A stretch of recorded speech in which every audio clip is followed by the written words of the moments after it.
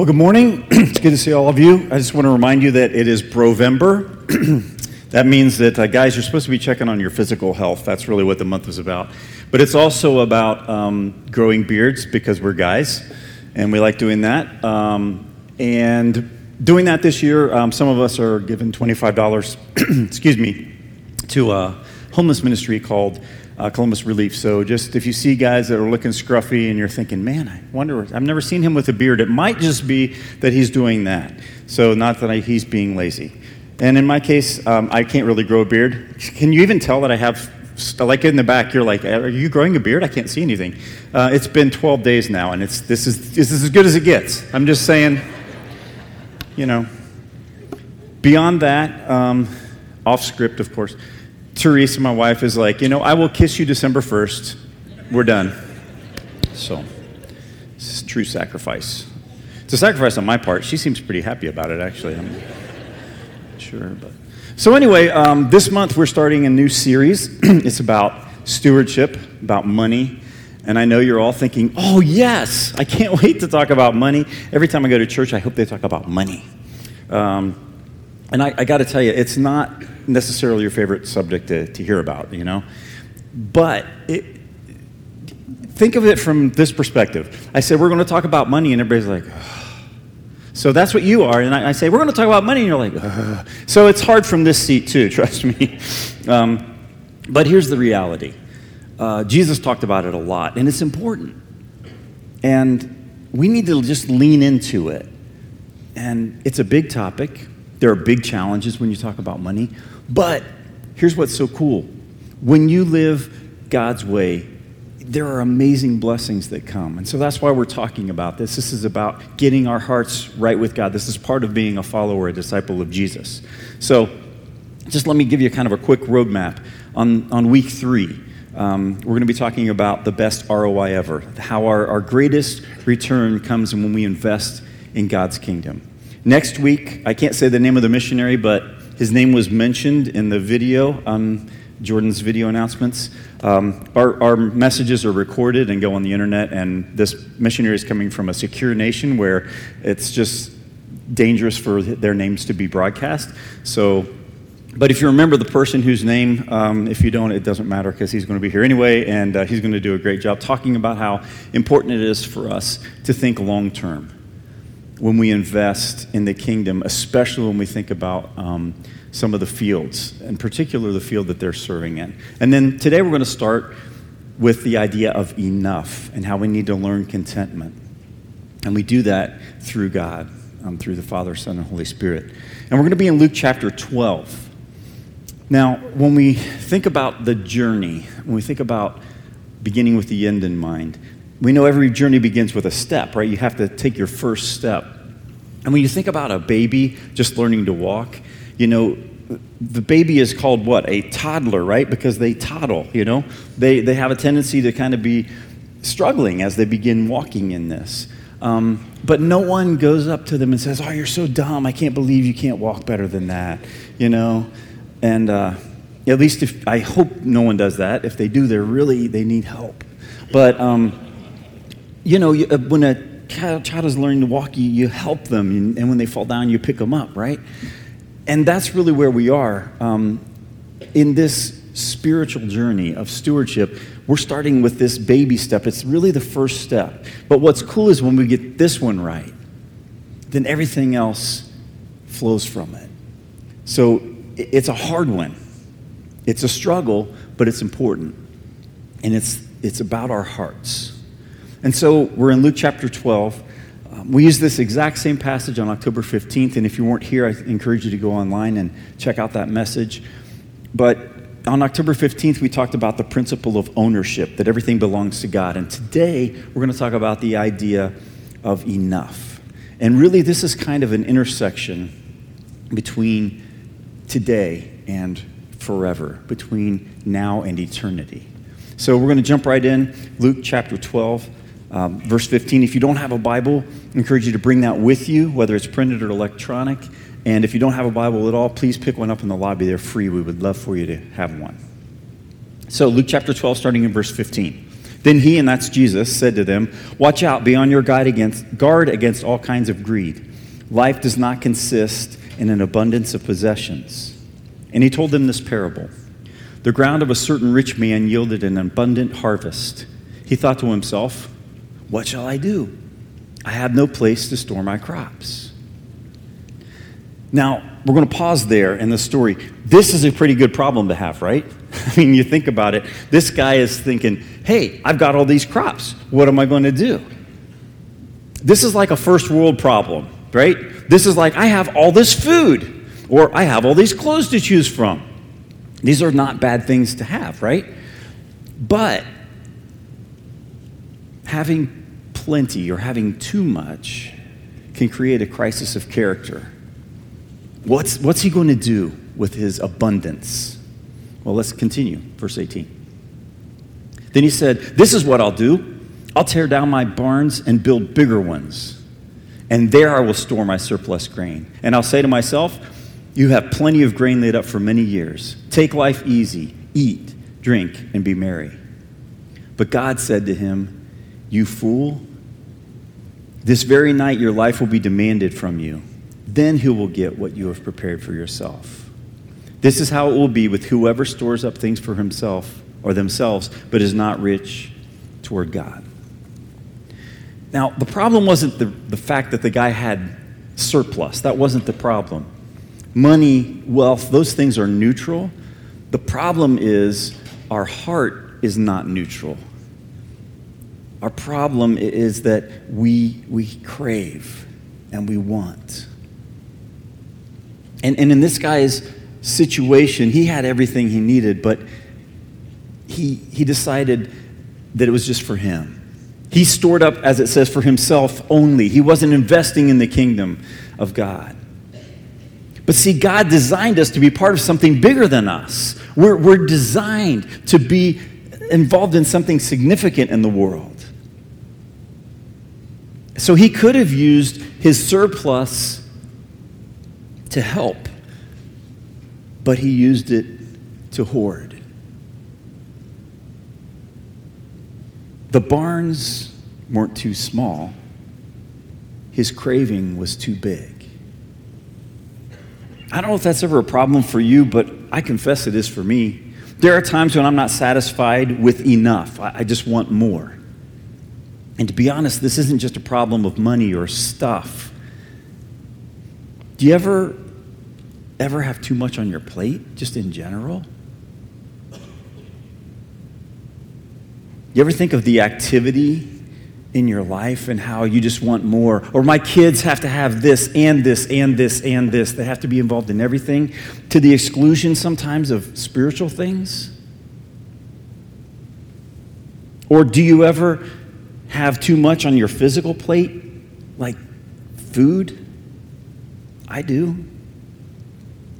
But none of these issues are physical issues. These are spiritual issues. These are matters of faith. These are matters of our heart. See, God knows our heart. He created us. He has the best plan. He has a great plan for you. So we need to let God lead our hearts. The truth is, abundance can lead to something that's called gluttony. Now, we don't use that word very often. Gluttony is habitual greed or excess. It's the exact opposite of enough. But see, gluttony is an acceptable sin in our culture, and too often it's an acceptable sin in the church. But it's not acceptable to God, because gluttony always damages us.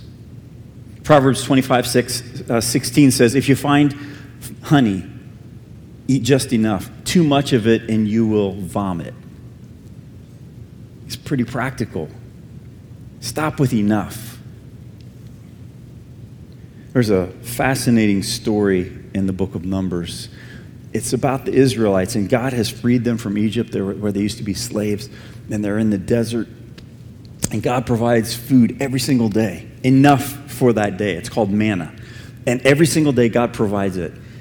And yet they get sick of it. And they say, We want to go back to Egypt. How it was so great, man, when we were in Egypt. We had fish, and we had leeks, and we had onions. We had all this stuff. Yeah, you were slaves. You had slavery. You were oppressed. It was fantastic. How great. And God's getting frustrated with them. And in this particular case, they're saying, we want meat. We want meat. And so God says, fine. Fine. You want meat? I'll give you meat. And he causes a wind to come in, and there are quail. They're everywhere, everywhere, everywhere. And they're like, yes, meat. And instead of being thankful and saying, this is enough for me for today, I'm good, they just began to be voracious, and they were insatiable. And it was gross. And really, it made God even more upset. And in Numbers chapter 11, beginning in verse 33, this is what it says. Listen to the word, while they were gorging themselves on the meat, while it was still in their mouths, the anger of the Lord blazed against the people, and he struck them with a severe plague. So that place was called Kibroth Hattaavah, which means graves of gluttony, because there they buried the people who had craved meat from Egypt. Never satisfied, always complaining. Give me this. I want that. I want more. I don't want to be buried in a grave of gluttony. I assume you don't either.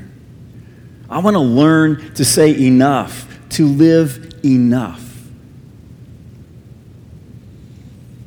Well, how can we do that? How can we keep plenty from becoming excess or gluttony? Well, God gives us some ideas in his word, of course, because he knows it's going to be a problem, because he loves us and he knows what's best. So, a couple of quick ideas. First one, pray for enough. Simply pray for enough. Proverbs 30 verse 8 says this, keep falsehood and lies far from me.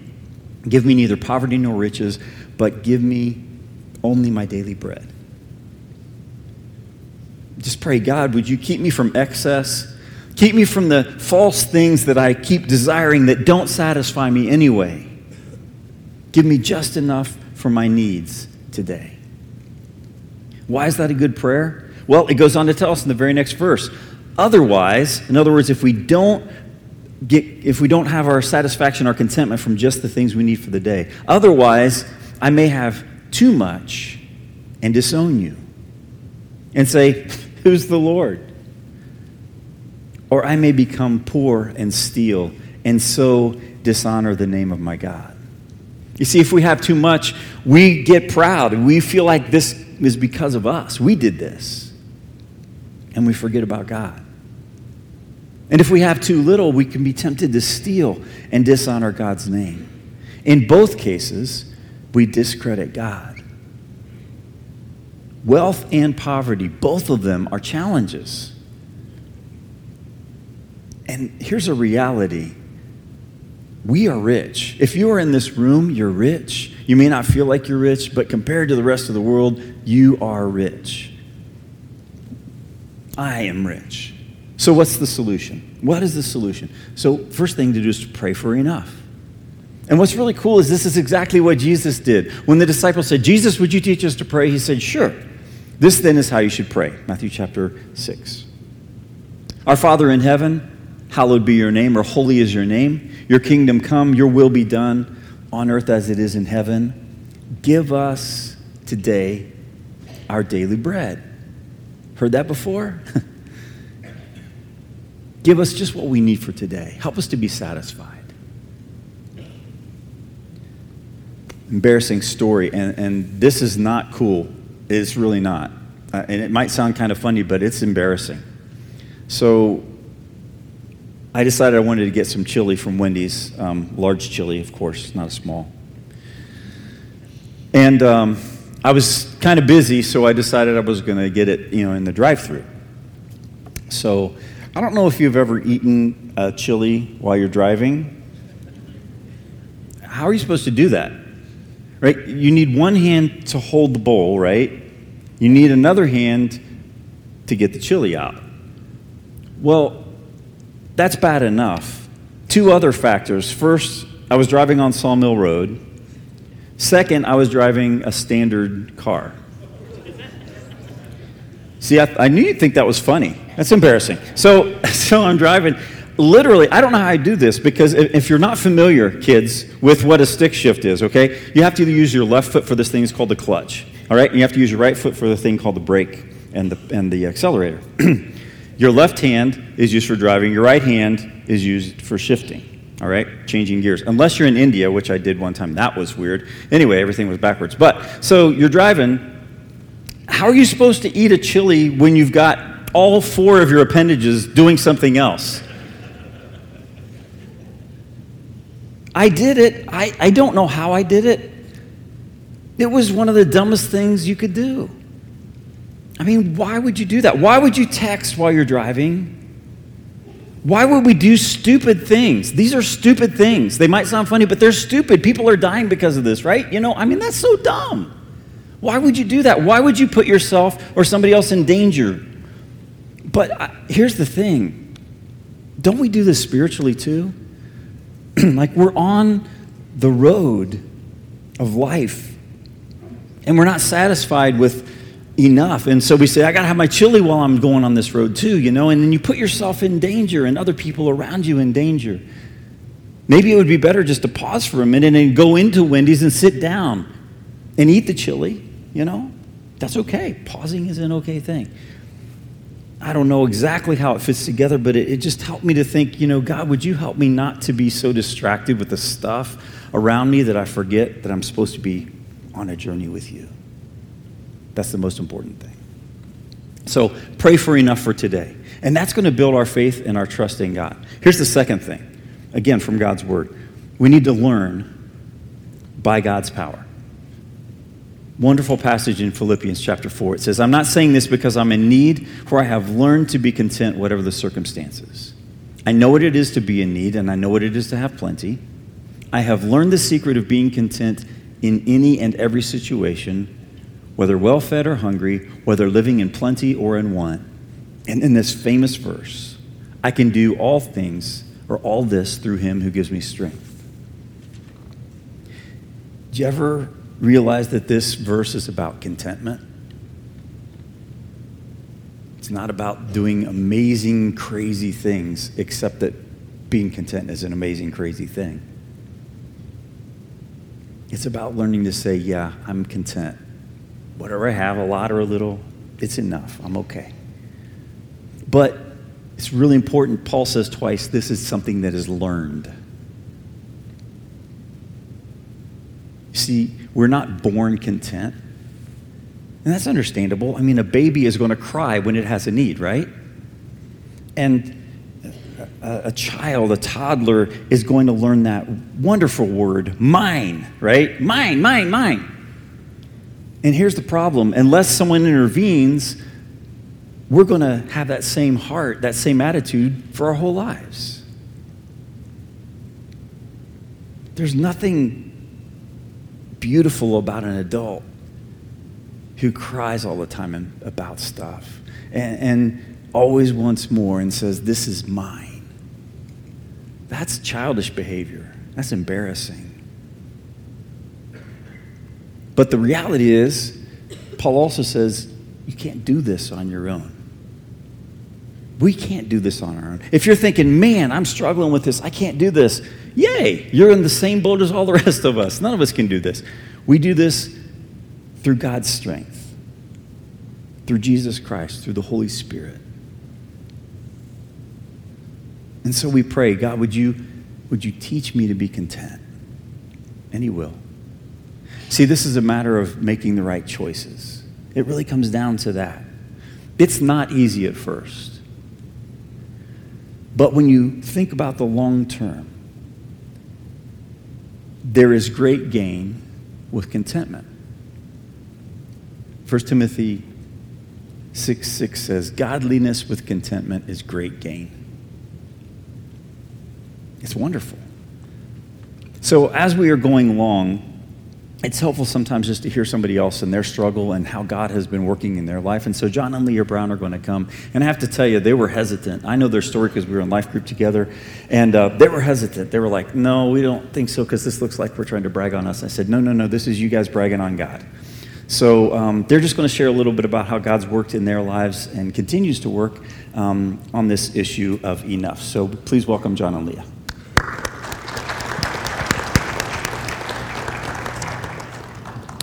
Wow, thank you. We are truly humbled and honored to be able to share the struggle that we have just with dealing with enough. And one of the main ways that we do struggle is in finding contentment with what we have, what we've been blessed with. In the series we just finished up in Soul Shift, there was a section called Consumer to Steward. And if you read the book, there was a quote out of it, and it goes like this. It says, "If we are not already content with what we have, we will never be content with what we want." And so we have this constant battle for the desire to have more and more, and this battle to just want enough. We encourage you in this battle to take inventory of what you have and what you've been blessed with. We recently took the Financial Peace class with the Studebakers, and in Financial Peace, you're asked to lay out a budget for your household, and so you see where you've allocated all your funds and all your money. And in doing that, when you see that spreadsheet laid out, you see that there is just so much that God has given us, and that we truly are blessed, and we have much to be thankful for. But it doesn't just end with being content with our material possessions, but we need to be content in all areas of our life, our relationships that we have, the talents God has blessed us with. Can we ever have enough? I honestly can say it is a continual struggle. The world's always going to tell us that we need more. But the desire for more can be toned down if we turn off what the world around us says is necessary. Replace what the world says we need with what God wants you to have. This past spring, we were in need of a washer and asked our small group to pray for wisdom in buying a new one. When one of the couples in our group piped up and said they had one we could have. Answered prayer? Yeah. The way we thought it would work out? No. Needless to say, we were floored and humbled that God would shower us with such a practical gift in such an unusual way. Later this summer, God blessed us with a dryer to replace ours that had finally died after 19 years. This time we waited 3 months. God took care of us and gave us exactly what we needed. It's funny sometimes. I think God likes to hit us over the head with something super obvious so we realize that He owns it all. Philippians 4:8 says, "Whatever is true, whatever is noble, whatever is right, whatever is pure, whatever is lovely, whatever is admirable, if anything is excellent or praiseworthy, think about such things." And finally, above all else, ask God what His definition of enough is. Thank you, John and Leah. Appreciate it. Grateful for how God is working in your life. And see, there's a practical reason to be in a life group right there. You might get a washer out of it. It's pretty good. But seriously, that relationship, off script again, but that relationship provided an opportunity for them to just share what was going on in their life. And God had everything that was needed for that situation. And they were content. It was pretty awesome. And again, the idea here is not to, when people are up here telling what God is doing, it's not to glorify any of us, it's to glorify God. And it's wonderful to see that working in so many people's lives. So let's kind of land this plane here. Let's put this into practice by asking ourselves 2 questions. Here's the first one. How am I moving towards enough? How am I moving towards enough? This is these 2 photos are from a book called Material World by Peter Menzel. And he went throughout the world and he said, I'd like for you to take everything out of your house and place it outside, and I'm going to take a picture of you and your family with it. So on the left, you have the family from the United States. I think there are 4 people in the picture. They're almost hard to see because of all the stuff. And then the other picture is a family not from the United States. more than 4 people, and that's everything they have. So again, we are rich, but I want us to hear this. This is not about guilt. This is about growth. And the Browns referenced the book Soul Shift, and just another quote from that book I thought was very helpful. It says, you don't have to apologize for where you were born, okay? We're blessed to be from the United States. Whether we were born here or whether we immigrated here, we're blessed. But ask yourself these questions. Again, this is from the book. Do I see other people's stuff and become critical or bored with my own? Do I shop for recreation or buy compulsively because I feel like it? Is my circle of need, quote, getting bigger? A different cell phone or a different tablet, a larger home? Do I complain about how much I make? Do I give less than 10% of my income to the ministry of the local church? Does it annoy me when the preacher talks about money? Think of a continuum. So on this side, we have plenty, maybe too much. On this side, there's not enough. There's scarcity. And God wants us to move toward the middle, toward enough.